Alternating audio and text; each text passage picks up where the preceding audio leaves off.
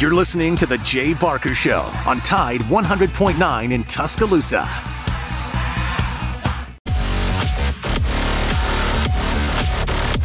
We're here, Lars and Matt. It is football week. It is Monday. Nick Saban will be approaching the podium there. The challenges of the season. But I think the biggest challenge for, our team is to create an identity for this team, to prove that you can be a dangerous team, to prove that you have the energy, focus, and enthusiasm, not just to win a game, but to beat the other team. And there is a difference in that. And I think that difference, primarily is the way you compete, the way you play, the relentless competitive attitude that you have for 60 minutes in a game to play to a standard, your standard. Not let the scoreboard or anything else determine what your performance level is. And, that's something that I think this team has to prove, that it can do. Middle Tennessee is, they won 8 games last year. They beat a top 25 team in Miami. They won a bowl game against San Diego State. Rick Stockstill's been there for a long time. He's done a really good job. They got a great offensive scheme in terms of how they do things and problems that they create. So it's going to be challenging from our players from that standpoint. They're a very aggressive defensive team, a lot of stunts, a lot of blitzes, a lot of negative plays. So it's a very challenging preparation for our offensive team. And they're sound and solid and do a great job on special teams. So this is a challenging team for us to play. But again, we're concerned about how do we establish an identity for our team in terms of how we compete and how we play, regardless of, who we might play. I know that, your number one focus is not on the game. It's on the depth chart. And look, there's a lot of competition on the team. And when we put a depth chart out, you all think that's like final. Like this is like etched in stone that it's going to be this way forevermore.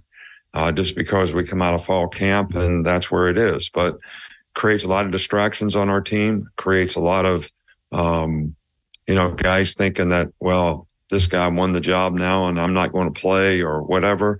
And quite frankly, we don't need that. And I want all of our players to continue to compete, continue to compete for playing time, to try to play at the highest level.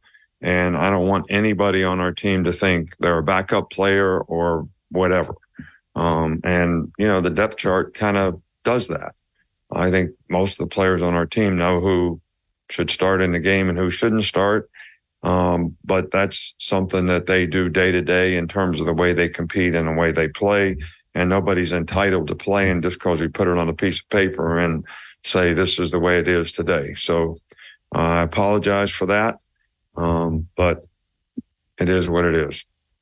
Charlie, right? What kind of progress did you see from the guys that are competing at the safety position in the preseason? Yeah, well, Caleb's done a really good job. I know he's a young player, but he's done a really good job. He's smart. He's bright. He understands football very well. Jalen Key has done a really good job. He's got a lot of experience, even though he hadn't played here. He's played other places in a very similar system. So, those two guys have done a good job. Malachi can play, safety or star. So, Smitty's been out with his foot for a while. And we certainly think that he would be in the mix if he were healthy. Christian Story is, a dependable guy at the position. So that's kind of where it's at right now. Back on the left with Matt. MTSU has one of the better secondaries in their league. What are the challenges of going against that group? Well, I think they play really well. They get a lot of turnovers, but they create a lot of pressure. They're a pressure defense, and they put a lot of pressure on their secondary. And their corners have played very well, whether they play off or man-to-man and press. Their safeties are very aggressive and make a lot of plays. So I think there's a little bit of big little that goes with this team. If you look at the statistics of the way they played, they make a lot of plays on defense. And when it comes to negative plays that they create, turnovers that they get, but they've also given up plays. And I think you got to have lots of patience. You got to have a good plan in terms of trying to minimize how much they can create negative plays, but also maximize taking advantage of making some explosive plays. From record, Nick. Several offensive linemen have discussed wanting to play a more dominant physical brand of football this season. How have you seen that transpire? How would you evaluate how that's been through fall camp and preseason? Well, I would say that's up to them. They want to be a dominant physical. That's part of the identity that we're trying to create and want to create at every position, not just in the offensive line.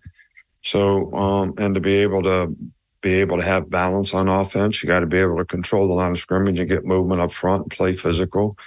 But it's the same thing in the passing game. You got to be able to protect the quarterback, and so you can make plays in the passing game. So we always want to be physical. We always want to be dominant. We want to be that on the defensive line. We want to be that on the offensive line. And style of play can determine that to some degree. But having balance and being able to do both those things, I think, is the most critical factor. You referenced the Middle Tennessee State game against Miami last year. That was a game where they showed an ability to hit on explosive plays in the pass game. What type of challenge does that present to your secondary, and how do you go about counteracting that?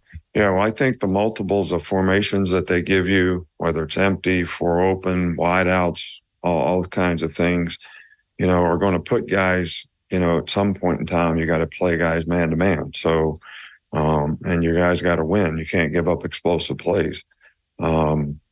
So I also think you got to mix it up. And, sometimes when people spread you out, you got to play maximum coverage. Sometimes you got to play maximum pressure. But whatever, you have to be able to execute so that you're not giving up explosive plays. I mean, that's turnovers, explosive play ratio. Those are the two most critical factors in winning and losing games. So I think you got to be patient. These guys are going to go no huddle. They'll go fast at times. Players got to be able to get lined up and execute and not let that affect their rhythm and how they play. And they did make a lot of explosive plays against Miami last year. And that's something that, we're always trying to take away. And that's going to be a challenge for our guys in the back end. But it's also, when you give up explosive plays, it's usually all 11 guys. Sometimes you lose pass rush lanes, quarterback scrambles, throws a big one, whatever. So everybody's got to do their job to eliminate the other team's ability to make explosive plays. Front left with Chase. How much of being a good blitzer is instincts, anticipation, just having a good feel for it? And what did you think about the way the defense executed blitz calls and practice this month? We've done a pretty good job with the pressures, so far, but, containing the quarterback, not necessarily thinking just because you pressure, you want to sack the quarterback. Because the worst thing that can happen when you pressure is somebody gets pushed by. If you get pushed by the quarterback, you're playing with 10 guys. So you ask me how much of it is instinctive and how much of it is, I don't care what position you play.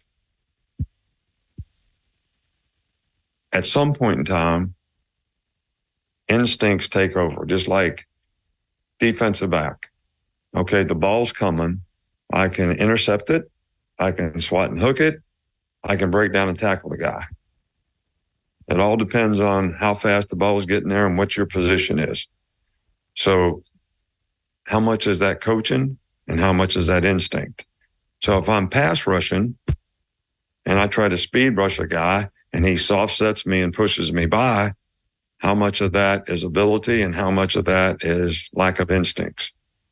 Guy soft set, you should bull rush him. You should power rush him. Don't get pushed by the quarterback. Not the time to try to make a sack. When do you use your hands? When do you use what pass rush move? It's like a wrestler. When do you use what move? It's the same thing when you're playing defensive line or offensive line. You're using your hands. You got body position. You get a guy off balance one way, how you going to push him back the other way? So we try to teach guys all those things, but when it comes to fastball application, it's no different than the baseball analogy that I use. I use it with the players all the time. I say, you just swung a pitch over your head. Everybody understands. It's like, what are you doing? You watch baseball, don't you? I see these guys in major leagues do it. The ball's 4 feet outside, slider, swinging at it. Look bad doing it. bigger when it's high. Yeah, looks worse.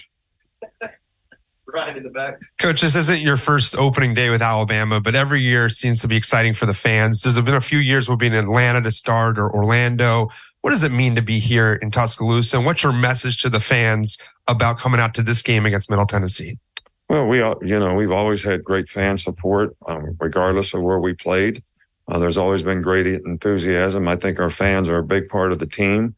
The atmosphere that they create, during games is, something that's part of the tradition around here that makes guys want to play here, whether they're recruits coming to see the games or whether they're players on the field. So it's always important. And this game is important to us. It's important for, this team to create an identity, and the fans can have a significant impact on that with their energy and enthusiasm. Nick Alvarez. What does J.C. Latham mean, not only to the offensive line, but just to stability, bringing his leadership and his expertise to the team? Yeah, J.C.'s played really well. He's shown a lot of maturity. He's become a leader of sorts of the offensive line. He's a physical guy, plays a lot of toughness. We've tried to eliminate, penalties and being able to stay focused on doing the right things with the offensive line and with JC. And he's done a pretty good job of taking those challenges and trying to implement them in a way that's going to be a positive thing for our team. So what sort of progress have you seen from Jalen Milroe since he played last year? I think Jalen has made a significant amount of improvement. I think he's more comfortable in the pocket. I think that he has more confidence in the way he executes and the way he plays. He's been more consistent in the way he's played, and I think that's going to be the key of the drill for him, to be able to maintain that consistency in every practice, so that he is developing the kind of habits that are going to carry over in the game and help him be successful. 2 to finish, Stevens, and then go. And Cam, what type of growth did you see from Jamarian Latham up front? He's done a really good job. He's been hurt a little bit on and off since he's been here. He's gotten a little bigger. He's gotten a little stronger. And, he's a very good athlete. I think he's more confident in terms of learning the defense, making less mental errors. I think it's important to him. I think he's shown a lot of maturity in the way he's developed and progressed. So I think he's a guy that can make a significant contribution for us up front. Given the situation at quarterback, do you enter this game expecting to use multiple quarterbacks, or is there a game plan just drawn up for whoever's the starter? I don't have any expectations for that right now. I mean, we're going one day at a time, and, we're repping the players, and even regardless of what happens in this game, it's the same thing that I told you guys before. Just because whoever starts in the first game, that doesn't mean that you don't have to continue to compete and play throughout the season, because the competition doesn't end with the first game at any position, including quarterback. So, my expectation is what can we do to get them better today, so that we can play better the next day and the next day. And then when the game comes, we'll be playing as well as we need to be playing to create value for themselves as players, as well as our team to be able to have success. All right. Thank you. There you have it. Nick Saban. It's a Monday leading into the Blue Raiders of Middle Tennessee State. Pretty standard stuff, Lars. He sounded like he was in Monday news conference mode. How you been, and did you have a good weekend? Had a great weekend. I thought a few things were surprising about the press conference, but let's get into that on the other side. I'm perplexed by one thing in particular. All right. I've got a couple of comments on it as well, and we will come back with Big Noon Sports in just a moment. Lars Anderson, Matt Coulter, I swear, I think it might have rained a little bit. I don't know if it did in y'all's neck of the woods, but I don't know that it's cooled it off much at all, because it's still steamy hot, but it is game week on Big Noon Sports. Presented by Haley Sansing, Union Home Mortgage.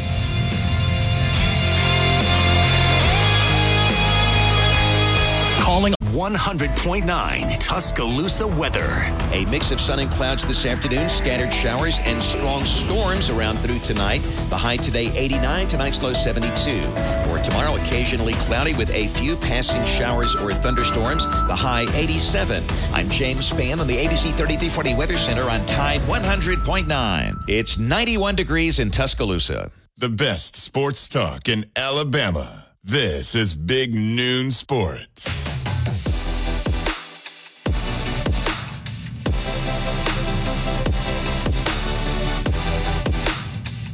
Middle Tennessee State University. Saban chatted a bit about them and brought up some really good points about how good they were last year.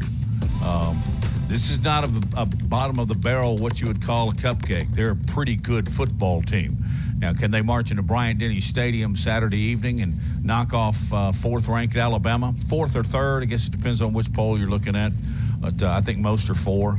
I don't think that's likely, but I think they're a good opening test for Alabama.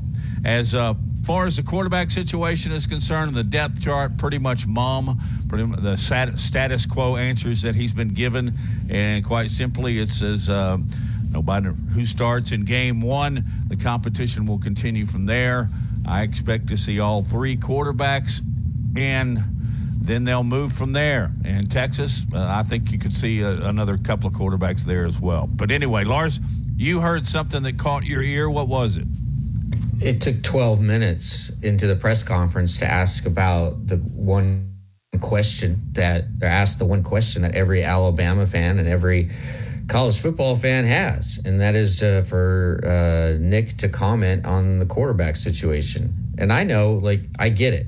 He's not necessarily going to tell you who his starter is going to be because bucking tradition, Alabama is not releasing a depth chart before game day to open the 2023 season.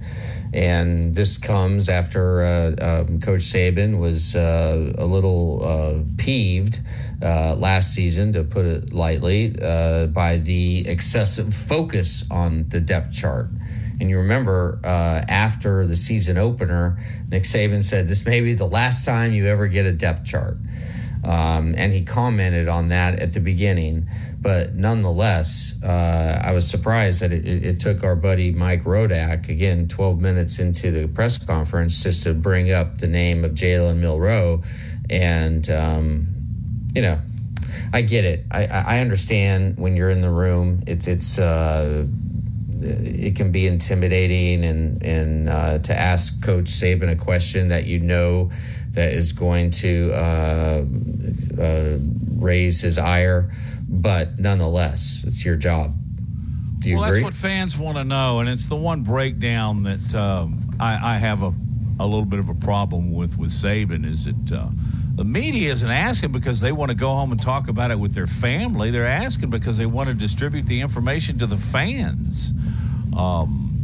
And to start your news conference by saying you don't care about the game, I'm a little annoyed by that, but I'm so used to it that I'm not even going to address it very much today. But he's not going to release a depth chart. It's not alone. Evidently, Hugh Freeze is not a big fan of depth charts either, and one was released with the Auburn game notes. And I don't know that he was necessarily upset that it was released. I think he just kind of acted very benign about it, as if he had never even seen it. But what's the deal? I know he explained that he didn't like it because players would see the competition and then maybe they're not going to play. But really? They're there in practice every day. I don't understand it, but I have enough respect for Nick Saban to say, okay, if that's the way he's going to handle it, that's the way he's going to handle it. And then as a member of the media, that's the way we've got to handle it too. It's not anything to jump up and down all afternoon about. I get it, but it's not like you're, guarding the nuclear code here, right? The codes. This isn't a big state secret. It's not that big of a deal to say the first snap of the game will be taken by Jalen Milroe, which we all believe is going to be the case. But is there an advantage for Alabama not to name their starting quarterback before they kick off against Middle Tennessee State? I don't know. I doubt it. I mean, Alabama's going to throttle Middle Tennessee State. We all know that. But look, I do think Middle Tennessee State, they're certainly a capable program. I'm familiar with their coach, Rick Stockstill, and he's done a really good job there over the years. But you look at Alabama in season openers, and you know what? They're pretty good.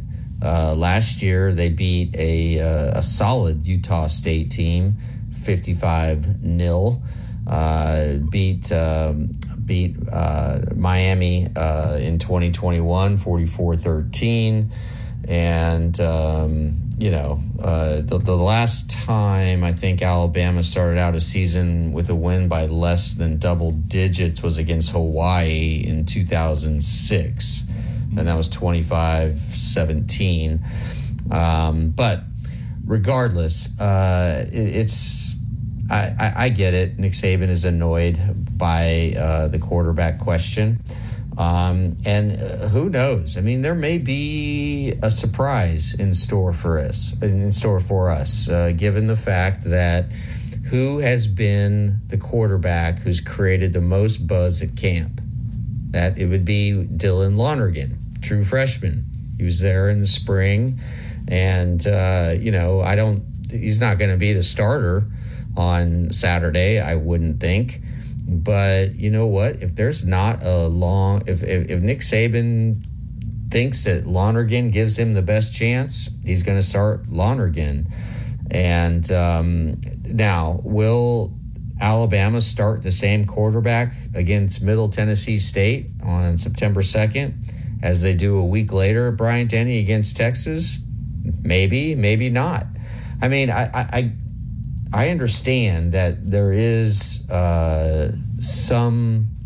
value in not necessarily, just anointing your starter before game one. But in this case, it's really not that big of a deal. But who knows? I mean, maybe it's still to be determined, even throughout all fall camp. Maybe that there's still debates inside. And gosh, I mean, you talk to people, and it seems like the majority think that is Jalen Milroe. And then we thought that there was separation between, Jalen Milroe was sort of 1A, Ty Simpson 1B, and then Tyler Buckner was further down the line. And now I'm hearing that, Buckner may get a lot of reps, and that Simpson could be the odd man out against Middle Tennessee. You just don't know. But what we do know is that Nick Saban, he hasn't directly told us what the identity of the Alabama offense is going to be, but he has invoked the name of Greg McElroy several times. And so what was McElroy? I mean, much more of a game manager than a playmaker at the position. So if he wants a Greg McElroy type of quarterback, then Jalen Milroe is going to be your guy because of the fact that they're going to lean on the offensive line. They're going to lean on the defense. And you want a quarterback who has experience, and Milroe has more experience than the other guys. And also you want a quarterback who can make plays with his feet. And clearly of the four now, and I do think we need to mention Dylan Lonergan in the conversation just as much as the other three. But of the four, who can make the most plays with their feet? And that's Milroe. By far.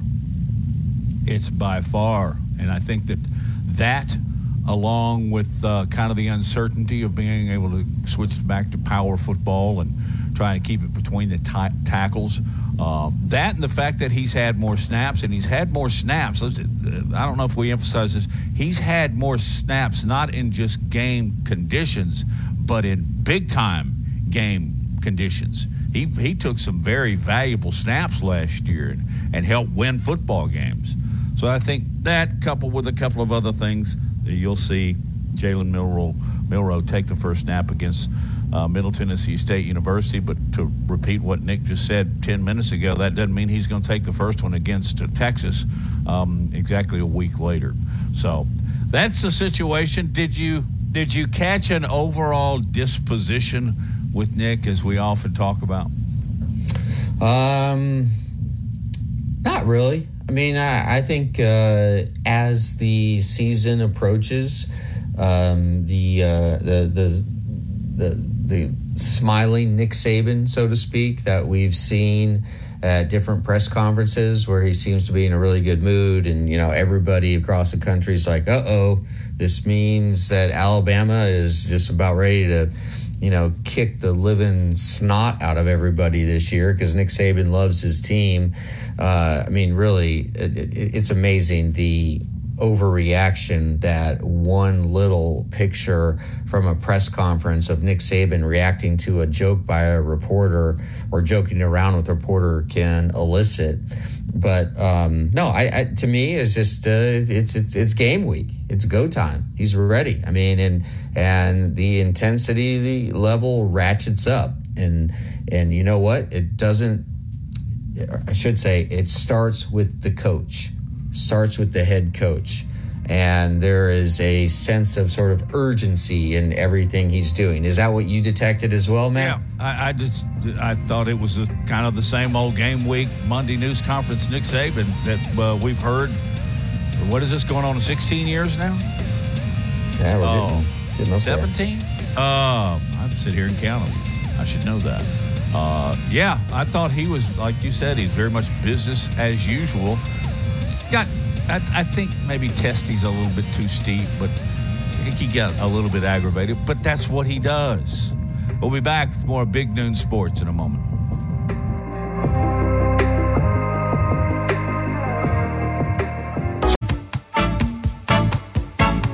Securing the best mortgage possible requires a lender who has knowledge, is trustworthy, and treats customers like family. And no one is better at all of this than the mortgage miracle worker, Haley Sansing. Based right here in Tuscaloosa, Haley Sansing has spent decades working in the mortgage industry. With Haley, it's personal, holding your hand from contract to close. With Haley, it's about one thing, you. Call Haley on her cell, yes, her cell, 205-792-1813. That's 205-792-1813. Let Haley help you. NLMS number 230376. Hey, this is Reagan, owner of R&R Cigars, the Cigar Mansion in downtown Tuscaloosa, located at 2703 6th Street across from the Home 2 Suites. Come down to R&R and see why we're the ultimate cigar and bourbon experience. With over 165 bourbons and 5 private barrels, our selection of bourbon is unmatched. We have the best cocktails around, and our cigar selection is legendary. Our lounge and service are world-class. Come and experience the luxury of the mansion and see why it's a world-renowned cigar and spirits destination. Weekday mornings at 6 a.m., The Martin Houston Show. Join us tomorrow as we bring on DC with DC Capstone Report. We'll get his thoughts on the players of the week, the top offensive, defensive, and special team players, as well as the breakout players and top newcomers for Alabama versus Middle Tennessee. Catch the Martin Houston Show from 6 to 7 weekday mornings on Tide 100.9. From T-Town to the Plains, this is Alabama's most in-depth analysis on the SEC. This is Big Noon Sports. Presented by Haley Sansing, Union Home Mortgage. I didn't want to get too late into the show before I mention this because I just think it's huge, is that Jacksonville State was welcomed into Conference USA this past Saturday at Burgess Noe Stadium over there in comfortable, wonderful little Jacksonville, Alabama. And I'll be dogged if they didn't beat UTEP 17-14. What a way to break out. And I think it's just proof further that Rich Rodriguez can coach, and he's got a few players over there, and it's really not that strange. I've been around that program since I was in high school, and Jacksonville State is a very solid program. And Lars, they're off to a good start when you beat a team like UTEP right out of the gate. Yeah, and UTEP, they're a good team. I mean, this is a team that likely will be in a bowl game, or at least they're a borderline bowl team. And what Rich Rod was able to do in game 1 or game 0, whatever you want. I don't know. Week 0, game 1 in week 0. There we go. So I think I'm correct in this, and I'm doing to you what I said I never will, and that's ask a question that I don't really know the answer to. I don't believe the Gamecocks are eligible for a bowl game this year or for the Conference USA Championships. But you know what? I think suddenly, like Jacksonville State with Rich Rod, like this is a team that can win 6-7 games if you look at their schedule, and that will mean really terrific things moving forward. And I'm glad you brought this up, because I did want to get into kind of what did we learn in week 0. There's a handful of football games on this weekend. None of them were all that compelling, but Matt, I'll just I'll start, and the obvious one is Notre Dame. You remember, this is a team that last year they lost ugly to Marshall. They lost ugly to Stanford. They did go on to win 9 games, but man, they just went out there in Dublin, Ireland, and stomped Navy. They stomped Navy.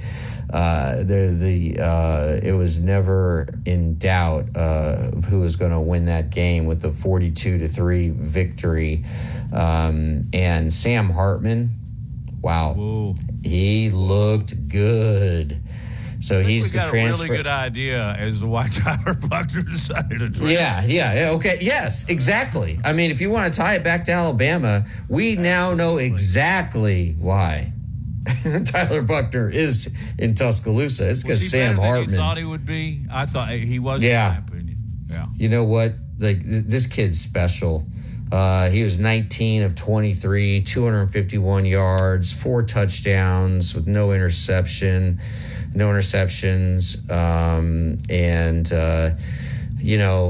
A lot of people believe that Hartman had the potential to really transform the Notre Dame offense.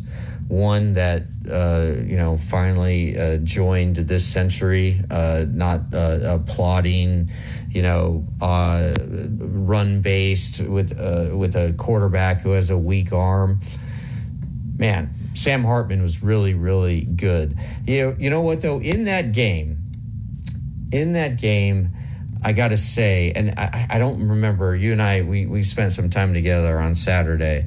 I don't know if I brought this up or not, but late in the game, Navy had it was like a 4th and 6 at the 6-yard line. They're down at Notre Dame's 6-yard line. They're down 42 zilch, and they decide, instead of going for the touchdown, to kick a field goal. Yes, we did talk about this. And that just rubbed me the wrong way for some reason. It really did. It's just like, man, just go for it. Go for it. Make a statement. Score a late touchdown rather than Don't get a 0. Well, yeah. Well, okay. I mean, maybe you and I feel different about it. I think we do. I'm not. It's not that big of an issue, but I just didn't like that. It feels like you're conceding in some way. Like, you're down that much, you score as much as you possibly can. You know, if they scored a touchdown, they should have gone for 2 as well. Yeah. I definitely see the way you think, and I've leaned in that direction and not the other. But as I told you Saturday, I said, well, in 10 years from now, people will look at that score and not remember the game and say, "Hey, Gina, how are you?" All right, I've got an issue on my end. All right. Yeah. Another takeaway was USC. USC, obviously, they're playing an overmatched team, but Caleb Williams just looked phenomenal. They're obviously playing San Jose State. They win 56-28, and Caleb Williams, through the reigning Heisman Trophy winner, threw for 278 and 4 touchdowns. So, Lars, I have a question for you on that game. Did it concern you? I think USC has been hyped up with all the conference realignment, with Caleb Williams potentially winning back-to-back Heismans this year. But that defense let San Diego State score 28 points. I'm worried, like, if USC matches up against another offense, they might not actually be that good if it's just a shootout. I agree. And that is a concerning thing, especially who's their next opponent? Notre Dame. Right? I believe. Game. Yeah. I mean, so Notre Dame, USC next week suddenly looks like a battle between two quarterbacks who could win the Heisman Trophy, right? And in this game, I'm correct in saying this is next week, right? I don't want to get ahead of myself. It may be in 2 weeks, but I think their next the next time each of them play is against each other. But Caleb Williams looked good. But the USC defense. I mean, and this has been, the USC defense does not look great. And this has been an issue with all of Lincoln Riley's teams. Remember when he was at Oklahoma? Everything was bad at Oklahoma. Everything was a shootout. And USC is actually going to be playing Notre Dame October 14th. So I'm sorry. I totally got that wrong. That's my bad. Thank you for correcting me on that. But yeah, I mean, that obviously is going to be one of the or that is the number one issue with USC is, can their defense hold up? Their defense had some nice moments. They had a couple 3-and-outs, but yeah, in USC's schedule, you're right. It looks very easy until they face the Irish on October 14th. And then finally, Matt, the biggest loser of the weekend was the team that I love. I love Ohio. And they had a chance to grab control of the game early against San Diego State. They're up 6-3 late in the first half. And then their backup quarterback, C.J. Harris, was intercepted. That set up the Aztecs for a 71-yard touchdown drive, and they take the halftime lead, and they end up winning 20-13. But again, Ohio's starter, who I talked about a lot last week, probably too much, Curtis Rourke, the kid from Canada, who is just so exciting. He had a leg injury late in the first quarter after being sacked, and so that just kind of derailed all hopes that Ohio had. So anyway, Ohio is not going to be crashing the college football playoff party. Okay, so that didn't take long to eliminate that subject of conversation, Matt. Well, you're not going to be on the Bobcats weekly newsletter either. Once word gets back up there, you picked them. You had me sold. I don't want to put a dime on anything, but you had. Hey, by the way, I just put a dime on Nebraska getting 7. Load up on the Huskers. They're playing Thursday at Minnesota. That line is going to drop. Get 7 points while you can. UAB opens this week too. We need to chat a little bit about that.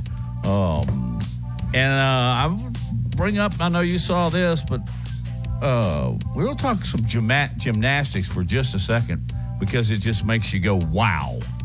Back in a minute on Big Noon Sports.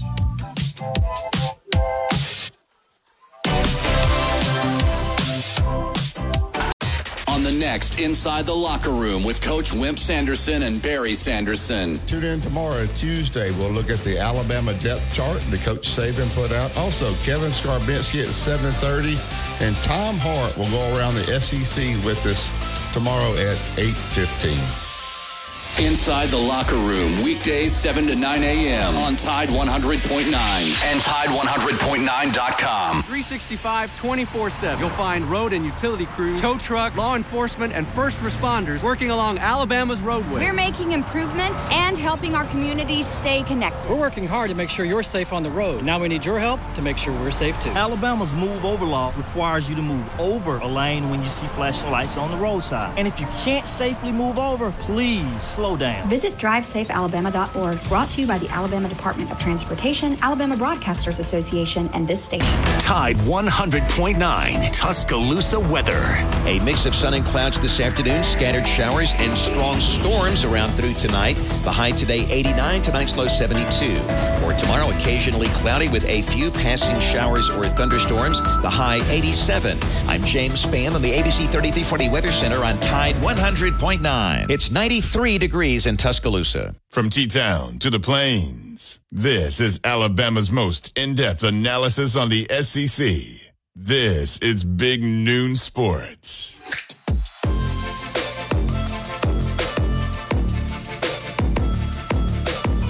Just channel surfing last night, watching some NFL stuff, obviously some college football, and suddenly I flash over and there's Simone Biles on the TV getting about, 15 feet up into the air on her floor exercise and coming down to perfect, sticking the landing.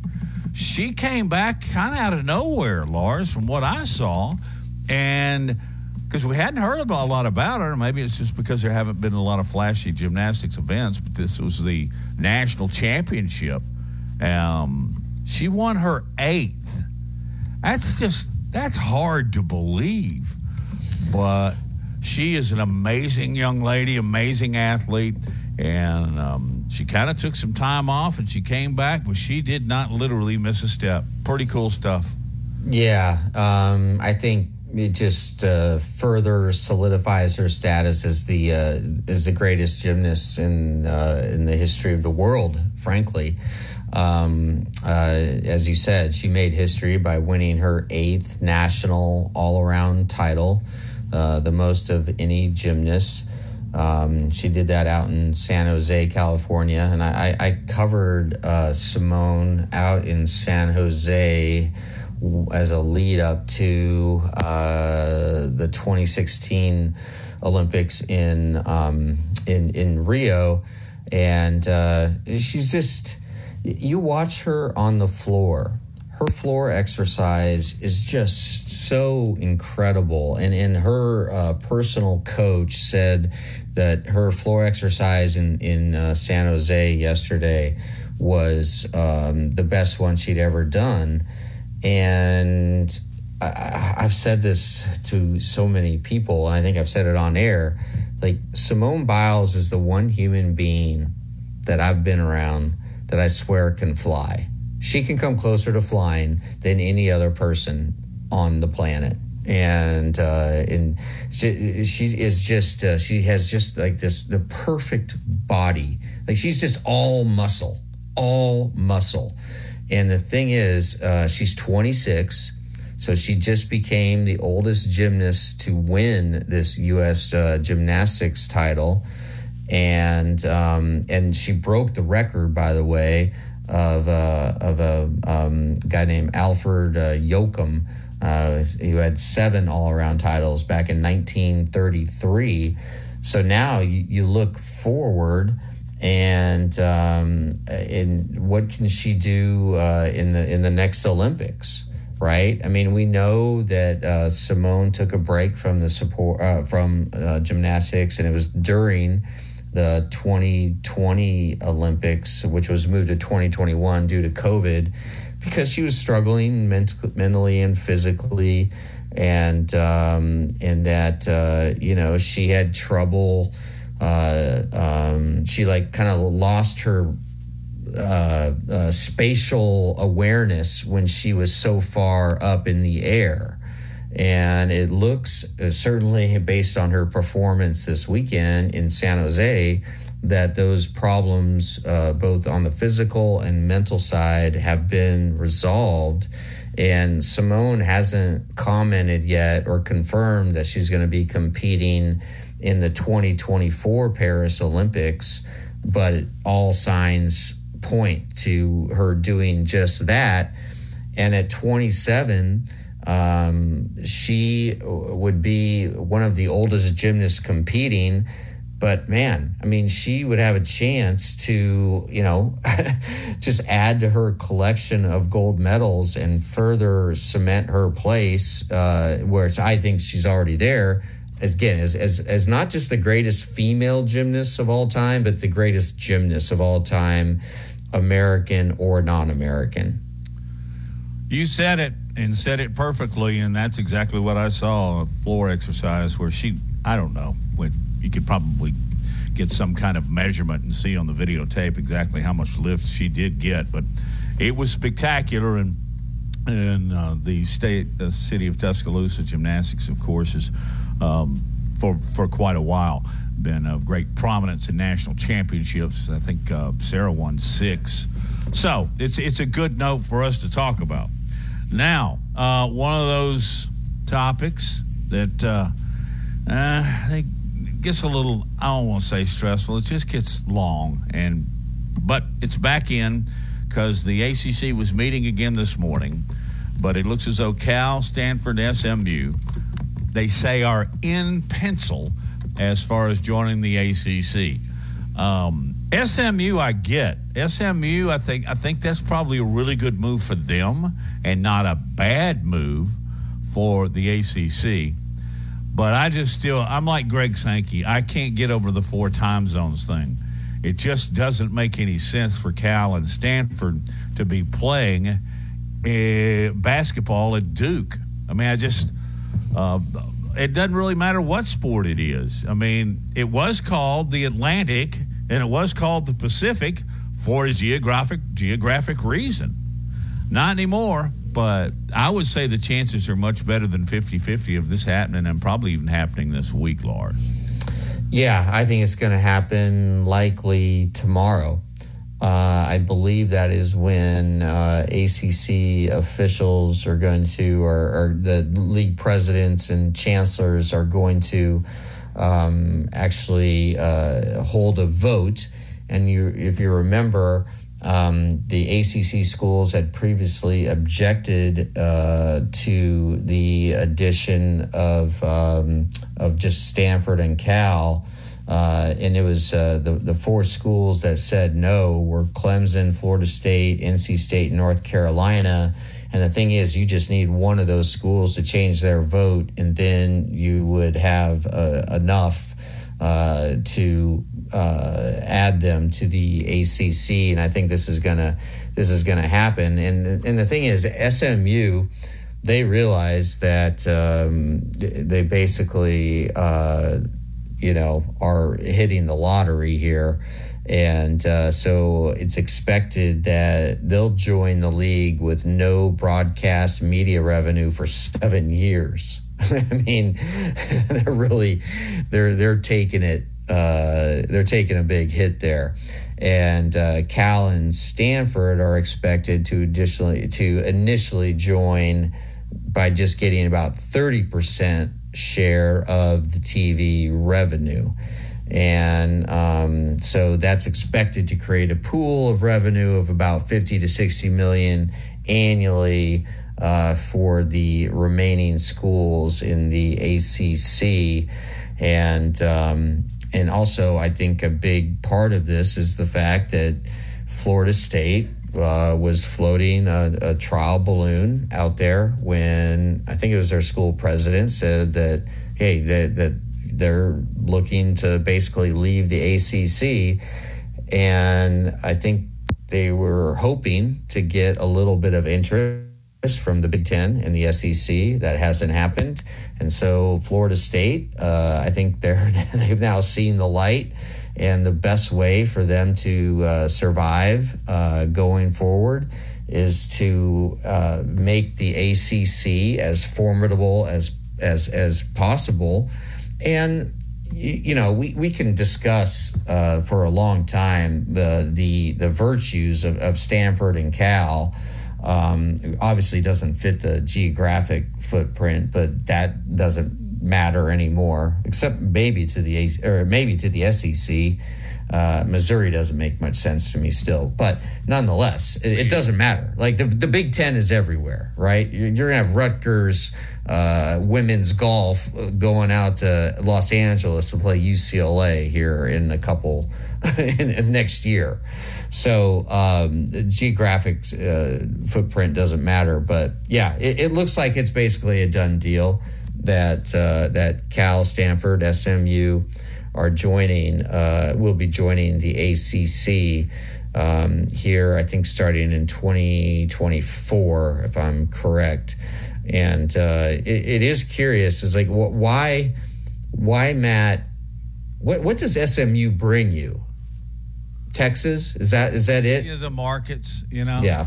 Yeah. I guess they're looking at market size, but you and I have discussed this. I think we have seen, for a variety of reasons, the markets in your school or university's area have become less significant. They are still significant, particularly in your TV eyes. But you and I talked about it. I don't think Missouri – did the SEC gobble up St. Louis because of that move? No. I don't think so. Yeah. So I think that's probably not nearly as big a deal as we talk about. But I actually think this is much better for SMU. In my opinion, it's much better for the Mustangs than it is for the ACC.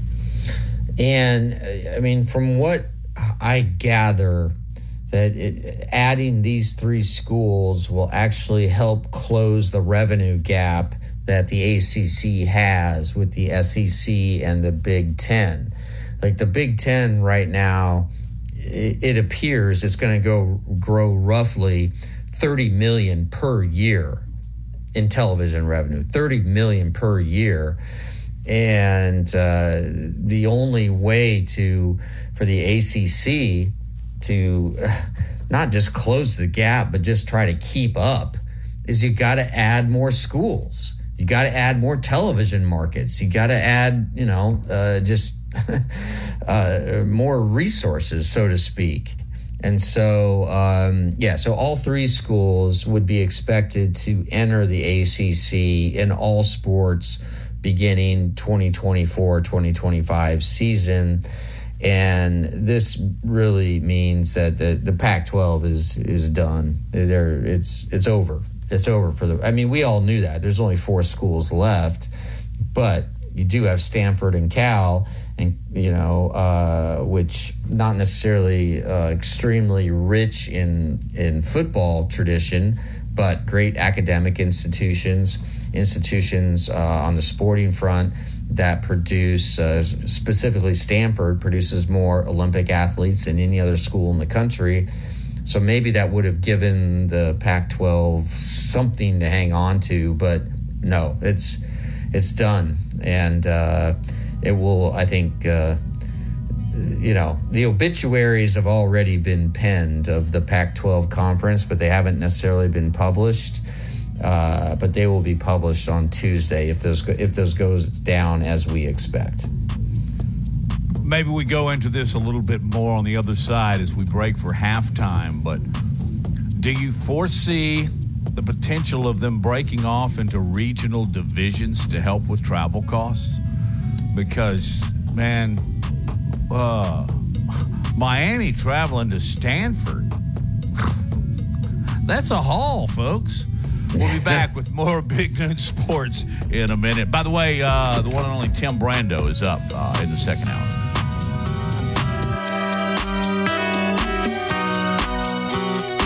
If you're Reagan, owner of R&R Cigars, the Cigar Mansion in downtown Tuscaloosa, located at 2703 6th Street across from the Home 2 Suites. Come down to R&R and see why we're the ultimate cigar and bourbon experience. With over 165 bourbons and 5 private barrels, our selection of bourbon is unmatched. We have the best cocktails around, and our cigar selection is legendary. Our lounge and service are world-class. Come and experience the luxury of the mansion and see why it's a world-renowned cigar and spirits destination.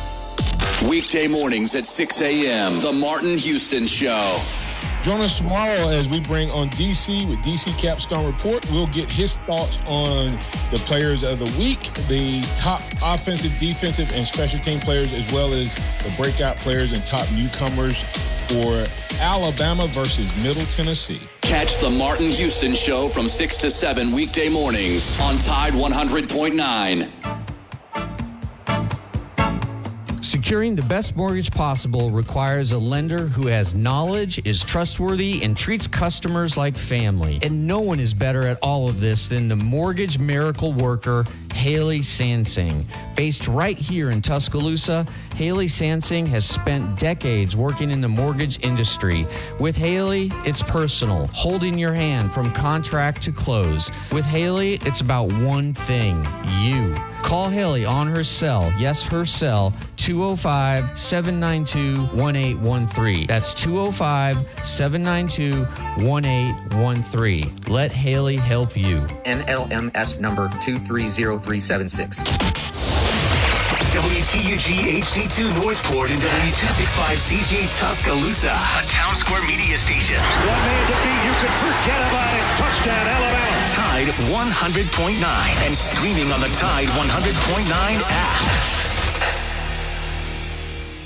More Big Noon Sports coming up.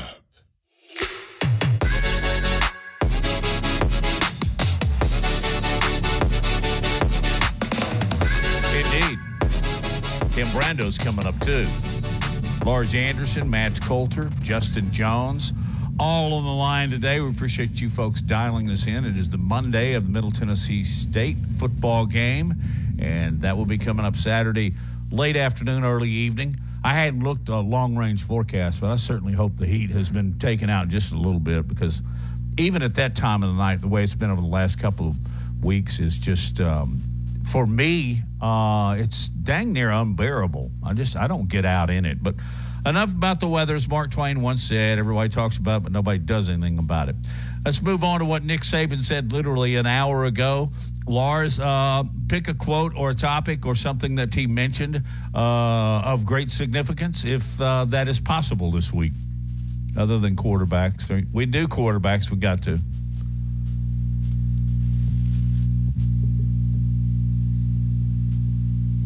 We might have lost Lars there, Matt. We lost him. All right. Well, we haven't gone to Justin. Anything out of the ordinary that was revealed in his news conference an hour ago? I don't think there was anything out of the ordinary. It was a classic. I think Lars said this earlier in the first hour. It was like a classic Nick Saban response. He seemed a little, angry with the media, but that's nothing new. He didn't want to tell us quarterbacks, but I think it's just good that we didn't get all of our answers for our quarterbacks, but we did hear about the improvement, which is what we've been hearing all offseason.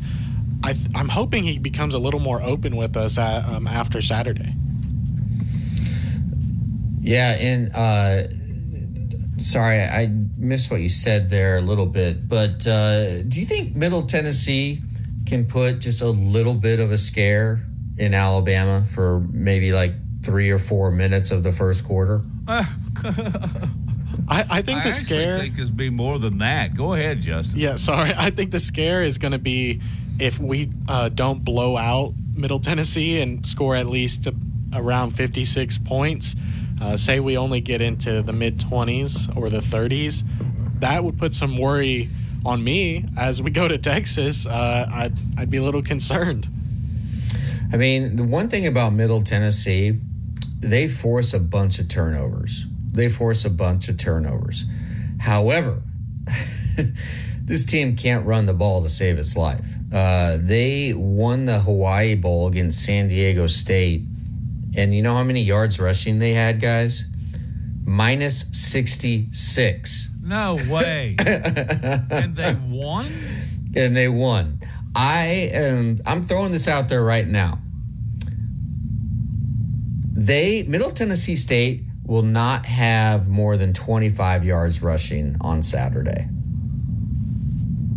They're going to try to just throw it all around, and hope that They can attack the Alabama secondary, but hey, I think the Alabama secondary is, maybe the strength of the defense. I mean, you could argue as that as we've seen in all three levels. All three levels are going to be so good, and I'm hearing so much praise for Dallas Turner, how he's become kind of a different player than he was last year. Maybe because he was kind of in the shadow of Will Anderson, but that Dallas Turner is very capable of being a top 5 pick in the NFL draft, and we know that Kool-Aid is right up there as well.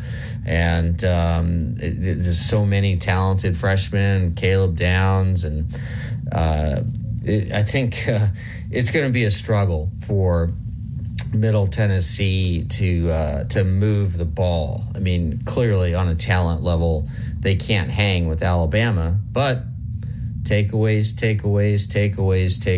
What if Alabama turns the ball over a bunch of times? And that's the one thing that Nick Saban has been harping on with his quarterbacks. I think the most the biggest virtue of a Nick Saban quarterback this season is taking care of the ball. And you can't necessarily be risk averse, right? I mean, you have to take some chances and to try to hit some balls over the top with your throws. But I think the quarterback that just does the best job of managing the offense, taking care of the ball, making sure everybody is in the right place at the right time, everybody's on the same page. You don't have penalties as a result of the quarterback being confused. That's going to be your guy. And all signs point to Jalen Milroe, right? I think until proven otherwise, Jalen Milroe is the quarterback at Alabama. I tend to lean in that direction. I think throughout this entire process, we've all agreed that he was the likely candidate to get the first snap, which I think not just the first snap. I think, what do you think he gets? 3 series, maybe 4? Of course, a lot of that depends on is dictated by the game itself. I mean, if he's turning the ball over, then you may see Simpson pretty quick. Well, I think, yeah. I mean, this is something to keep an eye on. If it's a blowout, as we all expect it will be, and Jalen Milroe plays the entire first half, that tells us what? And then he plays the first series of the third quarter, because you want, if you're grooming a guy to be your starter against a very good Texas team the following week, you want him to have to take that break at halftime, come back out, and go through getting warmed up again, and then go through that first series in the third quarter against Middle Tennessee State. So I think if we see that, right, Matt, that's a really good point. If we see that Milroe takes all the snaps in the first half and then takes the first series of the third quarter, then he's going to be the guy. Yeah. Against Texas. I agree. If Milroe starts and then Ty Simpson or Tyler Buckner or Lonergan comes in the second series, I don't know. That means we have no idea. And maybe there is an advantage for Nick Saban and Alabama to not to tip their hand to Texas, because all the quarterbacks have Milroe has a very different skill set than the other 3. And who knows? I mean, we could be surprised and that Lonergan starts the game. I think that would stun me. Did you think Jalen? Okay, going back, and this is a question for both of you guys. I'll start with you, Justin. Going back to Jalen Hurts' freshman year, I think he came out in the second series against in Dallas, and I was shocked. I had no idea that he'd be coming out and playing so early as a freshman. Did you feel the same way, Justin? And do you think that there's a possibility that Lonergan comes in early? I think there definitely is a possibility. I know I'm trying to remember back when Jalen Hurts came in, I didn't necessarily have my full devotion to following Alabama football just yet, but I remember I kind of just remembered there not being a standout quarterback, and that I had no worries. I just knew Nick Saban was going to take care of it then. So it didn't surprise me seeing a new quarterback. It wouldn't surprise me this game seeing a quarterback come in. Yeah, Blake Barnett started that game, and then Hurts came in, I think as the first or second or third series, and I do remember him fumbling the first snap. It was a inauspicious beginning, but man, it ended well for him. Matt, what do you think? You think we see Lonergan early on Saturday night? No, I think you see Lonergan if the game's 35 to 40 points out of reach. It's a true freshman. You get him in there late just to get him used to the atmosphere. But, man, that's a lot to put on an 18, 19-year-old kid to get in Bryant-Denny Stadium, and the game's still relatively close. I'm not sure you want to do that to him. And it's certainly not my call, and my trust is in those that make those decisions. But I think if anything, you'd see him in the fourth quarter. And do you think Nick Saban and Tommy Rees know right now exactly how long they're going to that they have a very clear plan of what they're going to do with the quarterback in this, not necessarily based on what they want to do, not based on how big of a fight Middle Tennessee puts up, but based on what Alabama wants to accomplish in this game leading up to Texas next week? I think that they probably have it down to almost the series.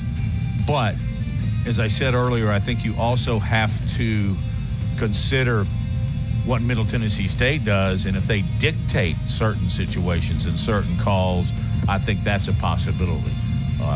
Later in the show, I'll give you my order and try and give you an accurate number on what series and how far into the game. We'll see which one. But coming up now, we've got Tim Brando.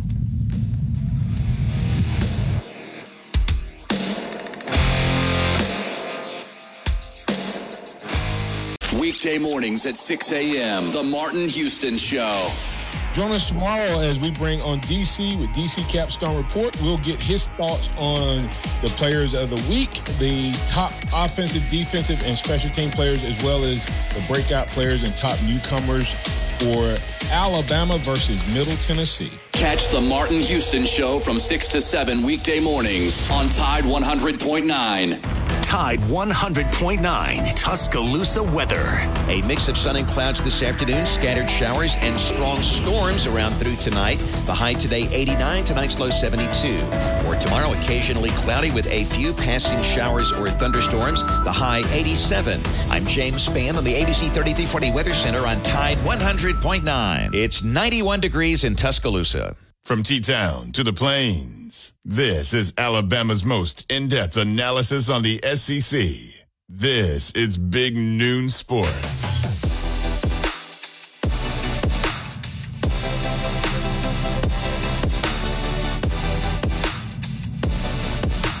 Back on Big Noon Sports, presented by Haley Sansing, Union Home Mortgage.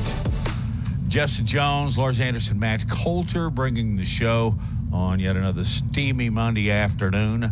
We are awaiting the arrival of one Tim Brando. He's a busy man, Lars. He spends a lot of time on airplanes, and when he's not there, he's in other cities. And when he gets back home, he tries to get out on the golf course. But Tim's real good about joining us, and he'll be up shortly. He just probably got a little something going on right now. Yeah, no, we could do a full 2-hour show just on Timmy B's travel tips.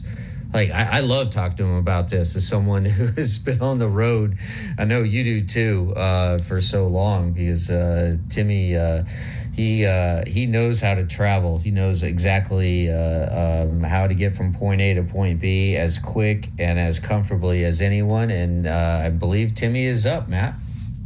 Tim Brando joins us here on Big Noon Sports. Timmy, tell us how the trip was, San Diego weather, and really to ask you from a broadcast standpoint, do you still get pretty jacked up game one?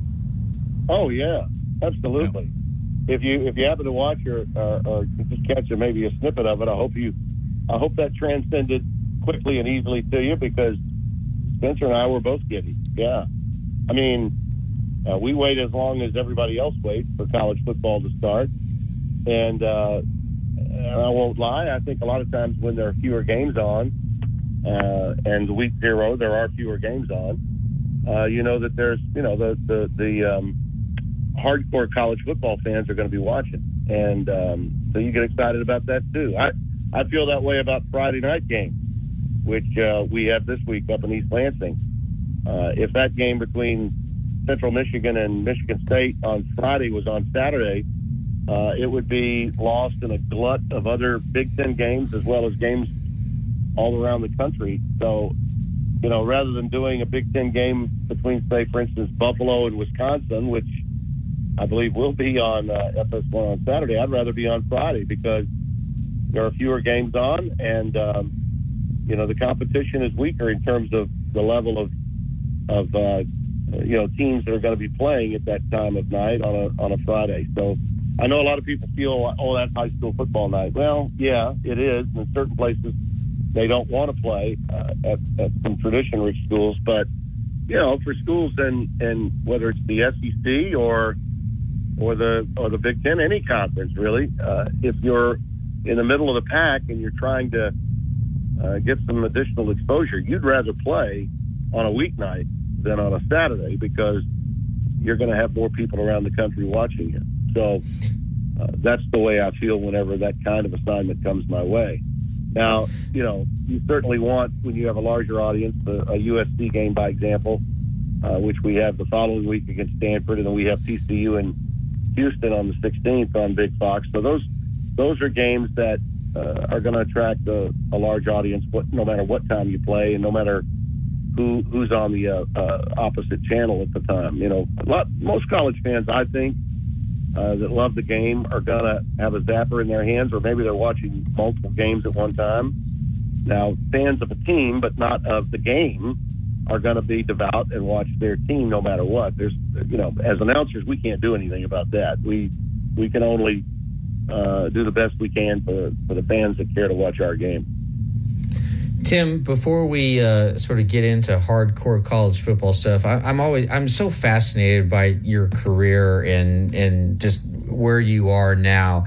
Can you walk us through just what a weekend is like for you? Like what was this weekend like, sort of in a TikTok fashion? And also, do you still get, I mean, maybe you've never got jitters before a broadcast, I don't know, but do you still get butterflies? Like, just is there a little anxiety, or is there no. Are you well beyond that? No, never any anxiety, just anticipation. Okay, just anticipation and excitement and enthusiasm and energy. Never nerves, and I never experienced nerves even when I was young. I was thrown out in front of people when I was a 6-year-old and told to sing a song and play the drums and be a part of the performance of Hub Brando and the Dreamers. So I grew up expecting the spotlight, wanting the spotlight, and enjoying the spotlight. So no, I don't have jitters. I do have enthusiasm and excitement. I think if anything, I have to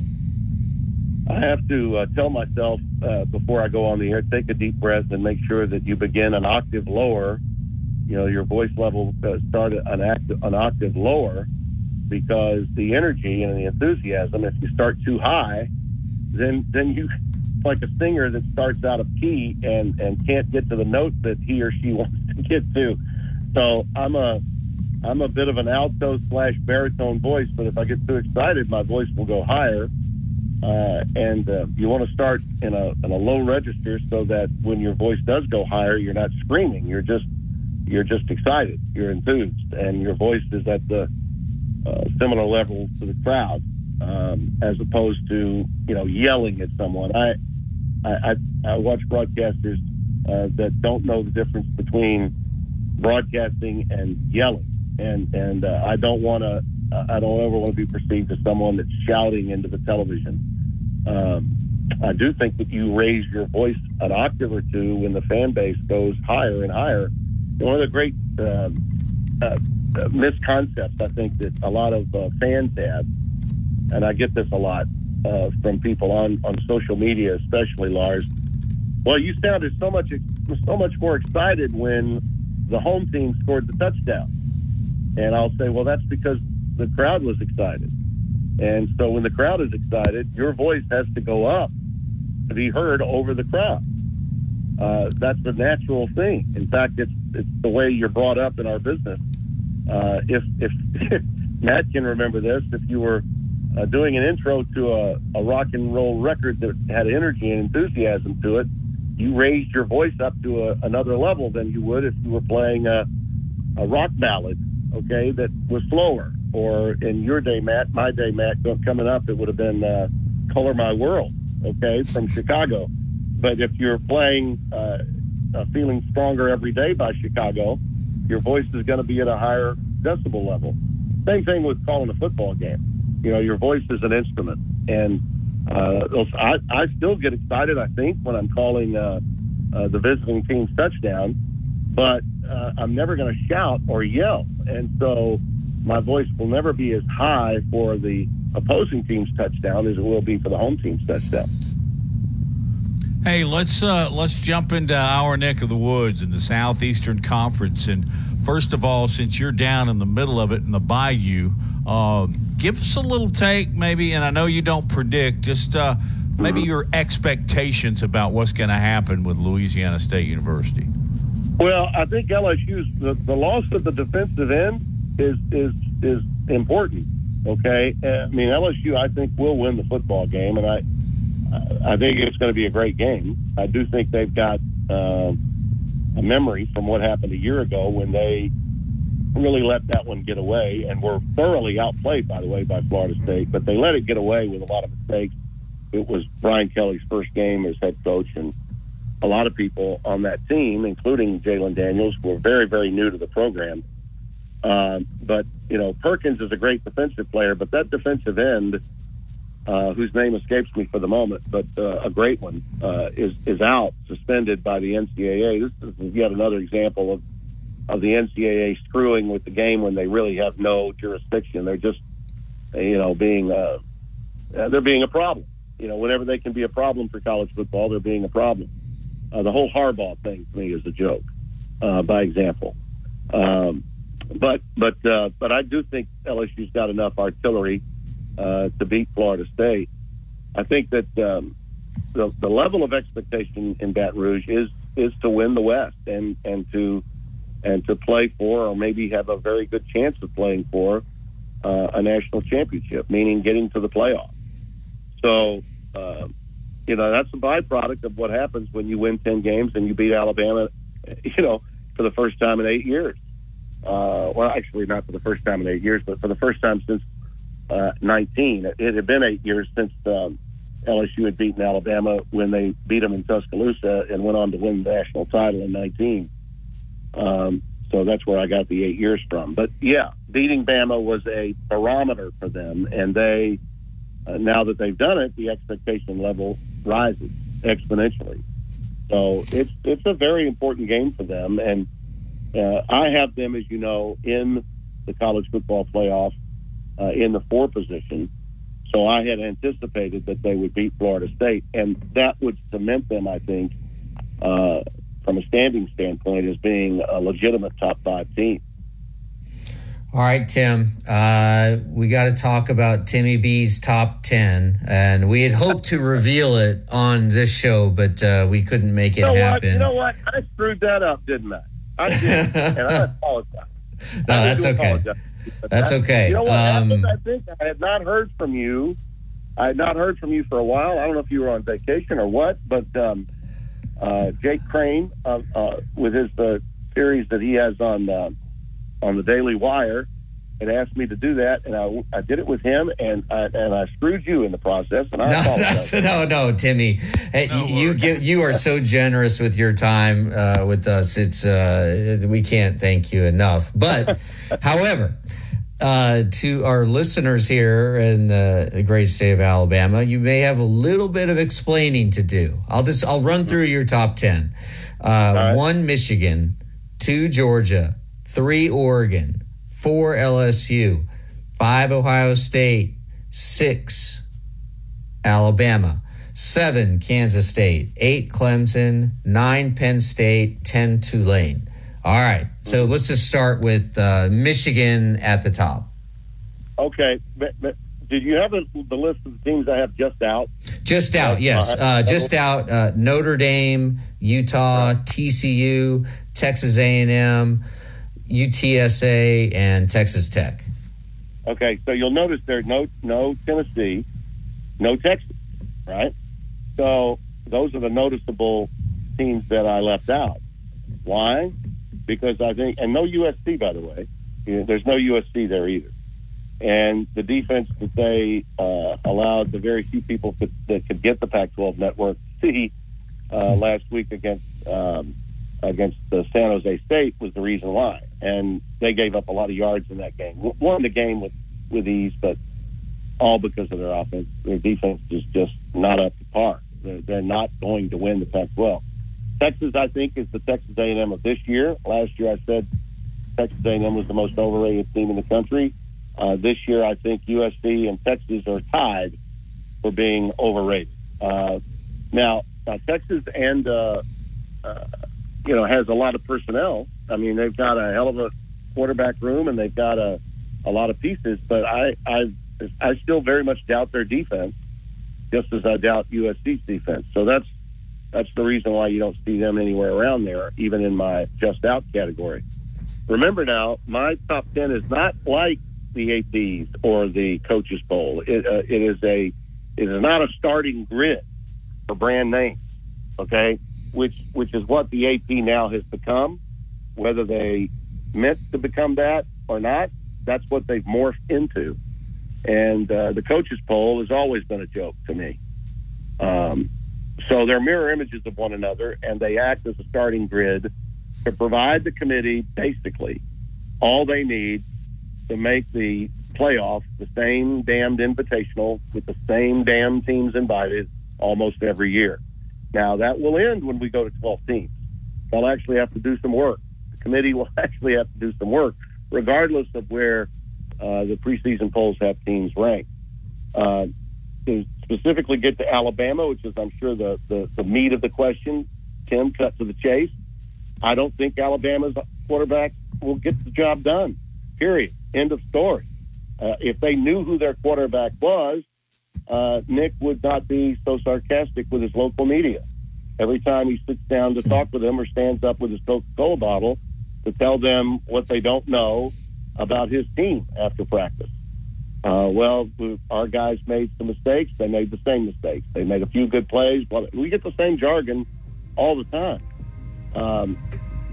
Nick was, I think, very lackadaisical in the portal when he put a little effort into getting Drake May. When they didn't get him, he stopped and said, "We'll just go with what we got, whether it's Monroe or whoever the guy is." Who the young guy I know is the one that everyone there projects. They'd like to see him. That's always the case, I think. But Buckner, in my mind, is going to be the guy. He may not start, but I bet you 10-1 that once the season gets underway, and you need a guy that you can trust with the offense that they're going to run, he's going to be the guy that gets the lion's share of snaps. That's my view. Which means you're trying to go back to the past and win a national title the way you did in 2009, all right, with downhill running game and a defense that stopped everybody. Okay, good. You want to try to do that now. If that's your comfort zone and that's what Nick wants to do, then I think he's chasing fool's gold here, because the teams you're going to play, they're going to give you trouble. are those that are going to use the breadth and the width and the depth of the field to beat you both vertically and horizontally. Now, not many teams can do that to a team like Alabama, but the great ones can. And I believe that the great ones on the schedule are going to give Alabama trouble. When I say great ones, I mean with great personnel. And just because I picked LSU to make the college football playoff doesn't mean I'm predicting them to beat Alabama and Tuscaloosa. No. Not saying that at all. I'm saying the potential is there for them to not play in the SEC championship game, but still get a bid into the Final Four after the title game is played and Georgia spanks Alabama, which I think will happen if, in fact, those two teams do play. But I think it's more open-ended than people realize. I also think Alabama's going to lose a game that people don't anticipate. Whether that game is Texas early, I don't think it will be because, as I said, I think Texas is overrated. But it could be Ole Miss. It could be A&M. Alabama's road or path to the SEC championship is far more difficult than Georgia. Far more difficult. And I just don't think offensively they are good enough to get through that schedule with any less than 2 losses. I think they will definitely have 2 losses, and that is provided they get to the SEC title game. Okay, I'm not sure they will, but if they do, Georgia's going to beat them, and I don't think it'll be very close. Never one to hold back. Tim Brando with his opinion. Can you hang around another few minutes after the break? Sure. All right, Tim Brando from Fox Sports on Big Noon Sports.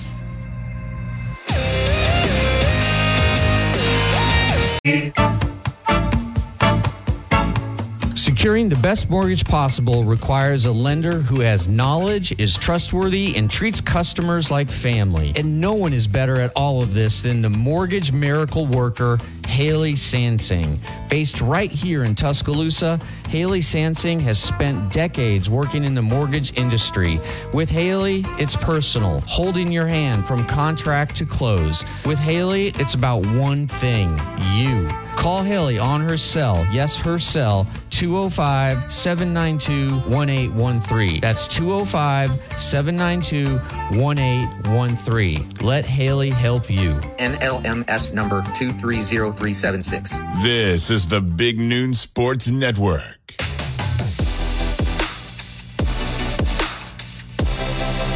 And our guest is Tim Brando on Big Noon Sports. Hey, Tim, just jumping back to your top 10. What's got you cranked up about Michigan?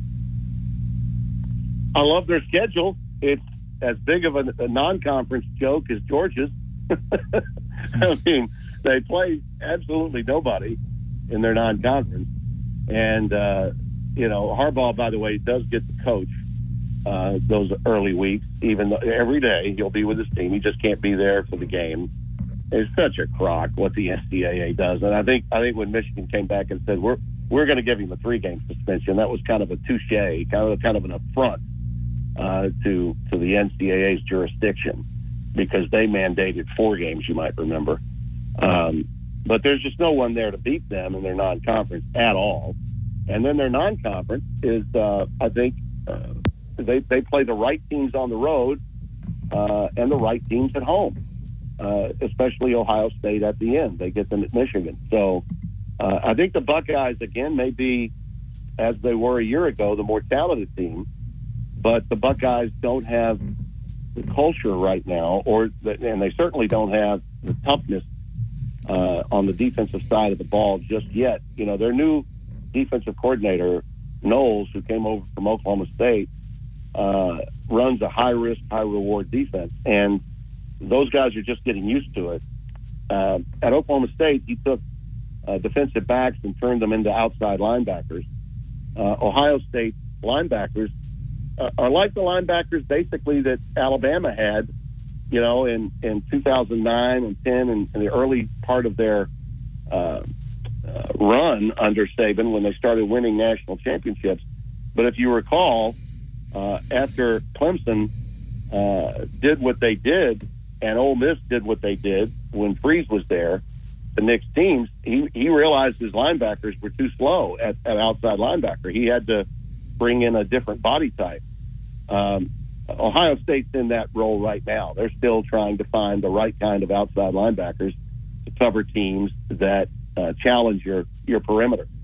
And what happened a year ago was Knowles, gambled a few times early.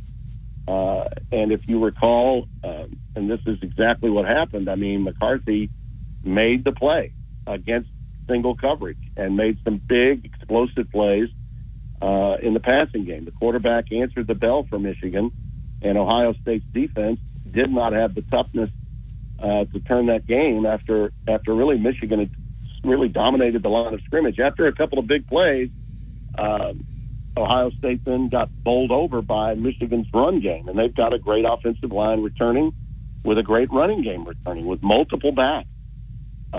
So that's why I like Michigan. Tim, several years ago, I went down to Auburn and spent a lot of time with Bo Nix and with his dad, and wrote a 5,000-word piece on Bo, and I thought he was destined for greatness. It didn't work out at Auburn. Now he's at Oregon, and you have Oregon at number 3, making the college football playoff. And to me, that's sort of the most surprising pick that you have here. Are you a big believer in Bo Nix, and why do you have Oregon making the college football playoff as the 3rd seed, at least in your preseason picks? Well, I think a couple of things on that. First off, you're absolutely right. He went to Oregon with the right mindset, and now Dillingham, his offensive coordinator that was with him at Auburn, now has taken the head coaching job at Arizona State. But I think the residue of what Dillingham was doing will remain with Oregon's offense. And Dan, I think Lanning is a great coach. Young, aggressive. Lost a couple of games last year, particularly the game at Washington because of maybe being a little too aggressive. Went on a few 4th downs, especially one, using analytics, and it burned him. But those are mistakes of aggression, not anything else. And people were burying Oregon last year after they got blasted by Georgia in the opener, and that was just, in my mind, very unfair. I saw Oregon twice last year, once on the road against the Washington State team that was really good and undefeated going into that game, and then again they absolutely buried Cal, a team you're supposed to absolutely bury on the road, and they did that. Oregon's home field is still the best in the what's left of the Pac-12, and they will be a tremendous addition along with Washington into the Big Ten when they get there. They play. One of the reasons I put them in there is because I think they'll get a big credibility jump with the rest of the country when they play at Texas Tech week 2. That's a week from this Saturday on September the 9th. I'll advise the Alabama fans and maybe even some of the Auburn fans, you might want to DVR that game while Texas is playing Alabama. I actually thought that might be the game Spencer and I got on Big Fox, but they chose to put us on Stanford at USC in a little later game. Starts at 9:30 on Fox. It'll be the late night game a week from Saturday. And the reason was because Texas is playing Alabama opposite Oregon and Texas Tech. Texas Tech is really good. They could possibly get to the Big 12 title game this year. I mean, they're that good. Joey McGuire, the great high school coaching legend in Texas, who was working with Aranda and was actually brought into Baylor by the coach that preceded him, that's now, of course, at Nebraska. He's really done a hell of a job. I mean, has done a hell of a job. Matt Rule saw something in him and brought him in from high school. But I think that's a game Oregon can win. It'll be a tough road game for them. But if they win that game, and I'm counting on the fact that I believe they will, because I think they've just got too much ammo offensively, then what's going to wind up happening is they'll get a big bump in the polls, very big bump. And they'll move, because people that know college football know that Texas Tech is not only really good, but a tough place to play early in the season. That'll be a significant win for them. And I think, the rest of the Pac-12 schedule is similar to what I said about Michigan. I think they get to play the right teams in Eugene and the right teams on the road, teams that I think they match up with better. So that's why I went with Oregon. Now, listen, Oregon will have to work hard to win that league. There's at least 5 teams out of the Pac-12 that could win it. I mean, really. It's a very balanced league, and every team's got a great quarterback. But Bo Nix has made the most of his transfer. I think he was smart to stay another year. And I think he'll challenge for the Heisman this year. I do. Well, the marketers certainly think so with what they've done in Dallas and Times Square. So, hey, just to give us a little bit of flavor from Tim Brando on our way out here, you mentioned Oregon as a tough place, great home field advantage for the Ducks. Throw a couple of more stadiums. You want to throw them in Death Valley, that's fine, but a couple more stadiums and venues you've been to where the home team has a decided advantage. Well, there's no question that LSU's got the most advantageous home field when they play on Saturday night. It is noticeably different when they don't play at night and they play during the day. I can tell you that based on not only currency but history. Okay, I'm sure Alabama would have far preferred that game with LSU had been a 3:30 game instead of a game played later last year. There's a lot of truth to that. Listen, you could say every place in the SEC is top 5 in terms of home fields, and you wouldn't be wrong. But what I like to say about home fields, a lot of times people don't know or don't understand how much of a decided advantage it is to be playing at home if you're another team in another part of the world, another part, a zip code or footprint other than your own. Eugene is without question one of those. It is the toughest place to play. Now, they only seat about 60,000, but they're right on top of you, and you feel it. And it's a beautiful setting, and it's just magnificent. In the Big Ten, I think Ann Arbor, the Big House, is a much tougher place to play than Ohio State, by example. The old Horseshoe of the Banks of the Olentangy looks great, and it's got a lot of history to it. But their fans are like pro fans. They're a little bit berries and cream. If you don't show them early that you're going to dominate, they can calm down a little bit, and that takes away some of their home field. I think Penn State in Happy Valley is a tougher place to play on the road than even Ohio State would be. Buckeyes have done it with their incredible recruiting and their ability to get the best skill position players. Now, outside of those areas and in places, for instance, like the Big 12, Kansas State is just hard, fellas. I mean, it's really hard to go into Manhattan, Kansas, and get out of there with a win. If you've never been to Snyder Family Stadium, trust me, they're not like family to the opposition. That's a really hard place to go in and win a football game. Same at the Boone Pickens Stadium in Stillwater. I think in a lot of ways that place, because the fans are right on top of you, is really hard. And around the rest of the country, if you're looking at places in for instance, the East Coast that you'd never been to or you wouldn't think about going to, Michie Stadium on the campus at West Point, the Black Knights of the Hudson. Man, oh man, is that a hard place to play. And the history and tradition when the long gray line comes out before every game is off the charts. I'm thrilled that this week I'm doing a Friday game in East Lansing, Michigan, so I can get home in time to run down to Monroe and see my alma mater host the Army. They get a return engagement. Terry Bowden will be coaching. The game, by the way, is going to be on the NFL Network. And ULM, I think, has a chance to get a big W. And Terry's got a chance to get the Warhawks to a bowl game this year in his 3rd year. And listen, having Army come to a place like Malone Stadium in Monroe is a big, big deal. So I'm going to get back home in time from Detroit, from East Lansing in Detroit, to see Terry's team. I'm happy they hired him as coach. I recommended him to our leadership to be the coach, and now I finally get to see him coach again. Tim, really quick. Okay, one, there's nothing like stepping onto the granite cliffs of West Point. It is it's the most beautiful campus in the country, bar none. Two, just fast, Clemson. Do you think they have a chance to sneak into the playoffs? Well, yeah, they do because they'll win the ACC. I think they'll beat Florida State. And by the way, that's the other place that I should have mentioned. When they're touching Howard's Rock and coming onto the field, oh my goodness. Yeah, I should have included them. That Death Valley, anytime, is a hard place to play football. Yeah, I think Clemson's the team that can get there.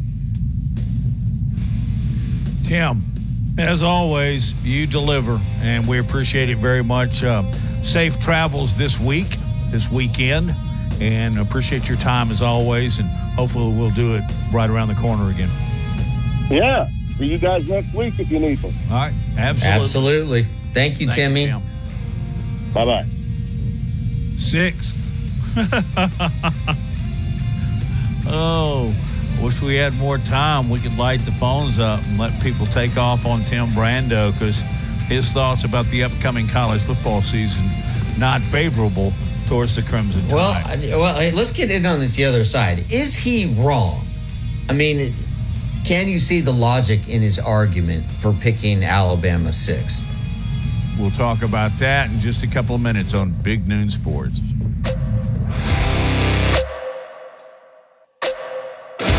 Looking for on the next Inside the Locker Room with Coach Wimp Sanderson and Barry Sanderson. Tune in tomorrow, Tuesday. We'll look at the Alabama depth chart that Coach Saban put out. Also, Kevin Skarbinski at 7:30. And Tom Hart will go around the SEC with us tomorrow at 8:15. Inside the Locker Room, weekdays 7 to 9 a.m. on Tide 100.9 and Tide100.9.com. Hey, this is Reagan, owner of R&R Cigars, the Cigar Mansion in downtown Tuscaloosa, located at 2703 6th Street across from the Home 2 Suites. Come down to R&R and see why we're the ultimate cigar and bourbon experience. With over 165 bourbons and 5 private barrels, our selection of bourbon is unmatched. We have the best cocktails around and our cigar selection is legendary. Our lounge and service are world-class. Come and experience the luxury of the mansion and see why it's a world-renowned cigar and spirits destination. 365, 24/7. You'll find road and utility crews, tow truck, law enforcement, and first responders working along Alabama's roadway. We're making improvements and helping our communities stay connected. We're working hard to make sure you're safe on the road. Now we need your help to make sure we're safe too. Alabama's move over law requires you to move over a lane when you see flashing lights on the roadside. And if you can't safely move over, please slow down. Visit DriveSafeAlabama.org, brought to you by the Alabama Department of Transportation, Alabama Broadcasters Association, and this station. Tide 100.9 Tuscaloosa weather. A mix of sun and clouds this afternoon, scattered showers and strong storms around through tonight. The high today 89, tonight's low 72. Or tomorrow occasionally cloudy with a few passing showers or thunderstorms. The high 87. I'm James Spann on the ABC 3340 Weather Center on Tide 100.9. It's 96 degrees in Tuscaloosa. Covering SEC sports like kudzu on the roadside. This is Big Noon Sports.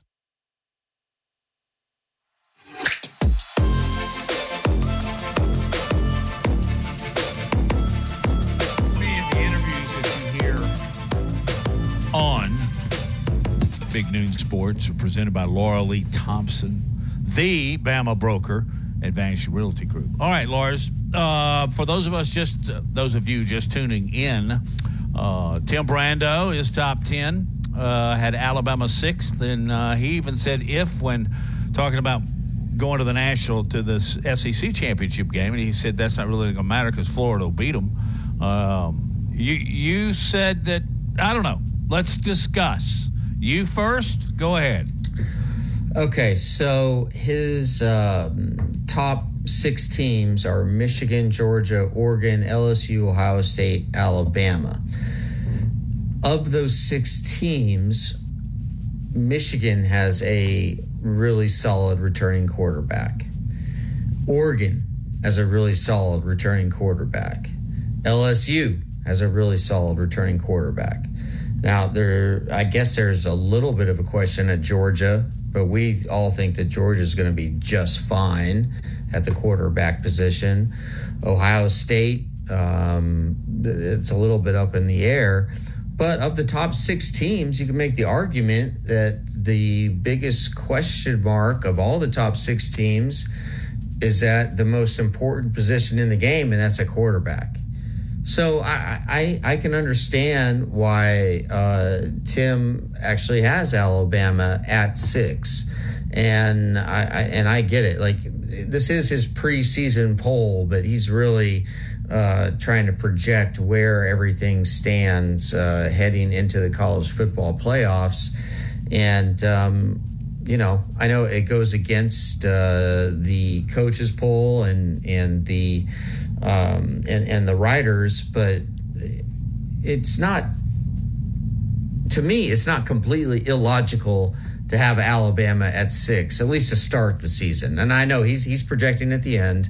I don't necessarily believe that that's where Alabama will be at the end, but at the beginning, just based on what we know about this Alabama team, I don't have a huge problem with that. Do you?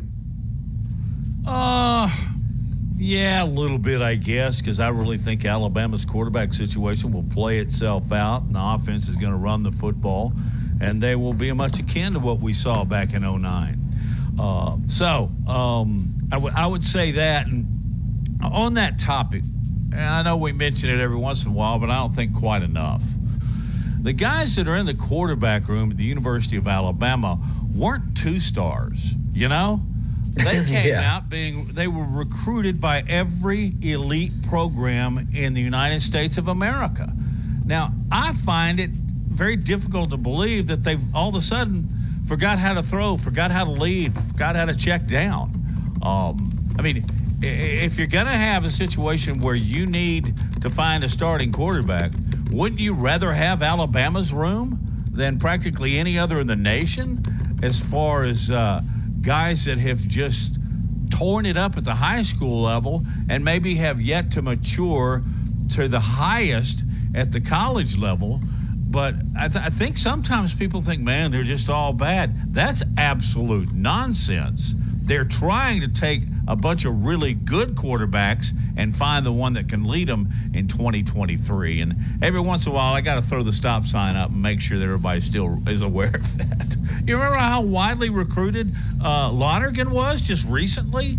And Ty Simpson was a big catch for Alabama. So 5-star. We need to remember that.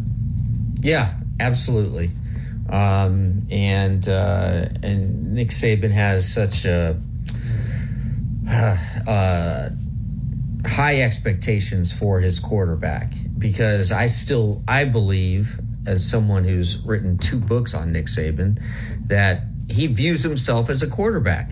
Like, he's much more of an offensive guy than people think, because of the fact that, he played quarterback for his dad. His dad basically was his offensive coordinator, going all the way back to when he was 10, 11, 12, 13 years old, played quarterback in high school, was really, really good. And just was really good at making the right decisions and reading defenses. Hey, shocker that Nick Saban was a cerebral player, right, in high school. We'll see.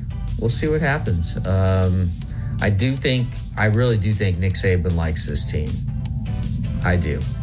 Yeah, I think he started the week as he has many in the past. His tremendous success at the University of Alabama. Kind of dry, a little bit on the anxious side. Maybe not in the worst mood, but not in the best mood either. As we said almost 2 hours ago, I think that was very atypical Monday news conference material delivered by the one and only Nick Saban. All right, Lars, have a great afternoon. We'll do this again in 22 hours.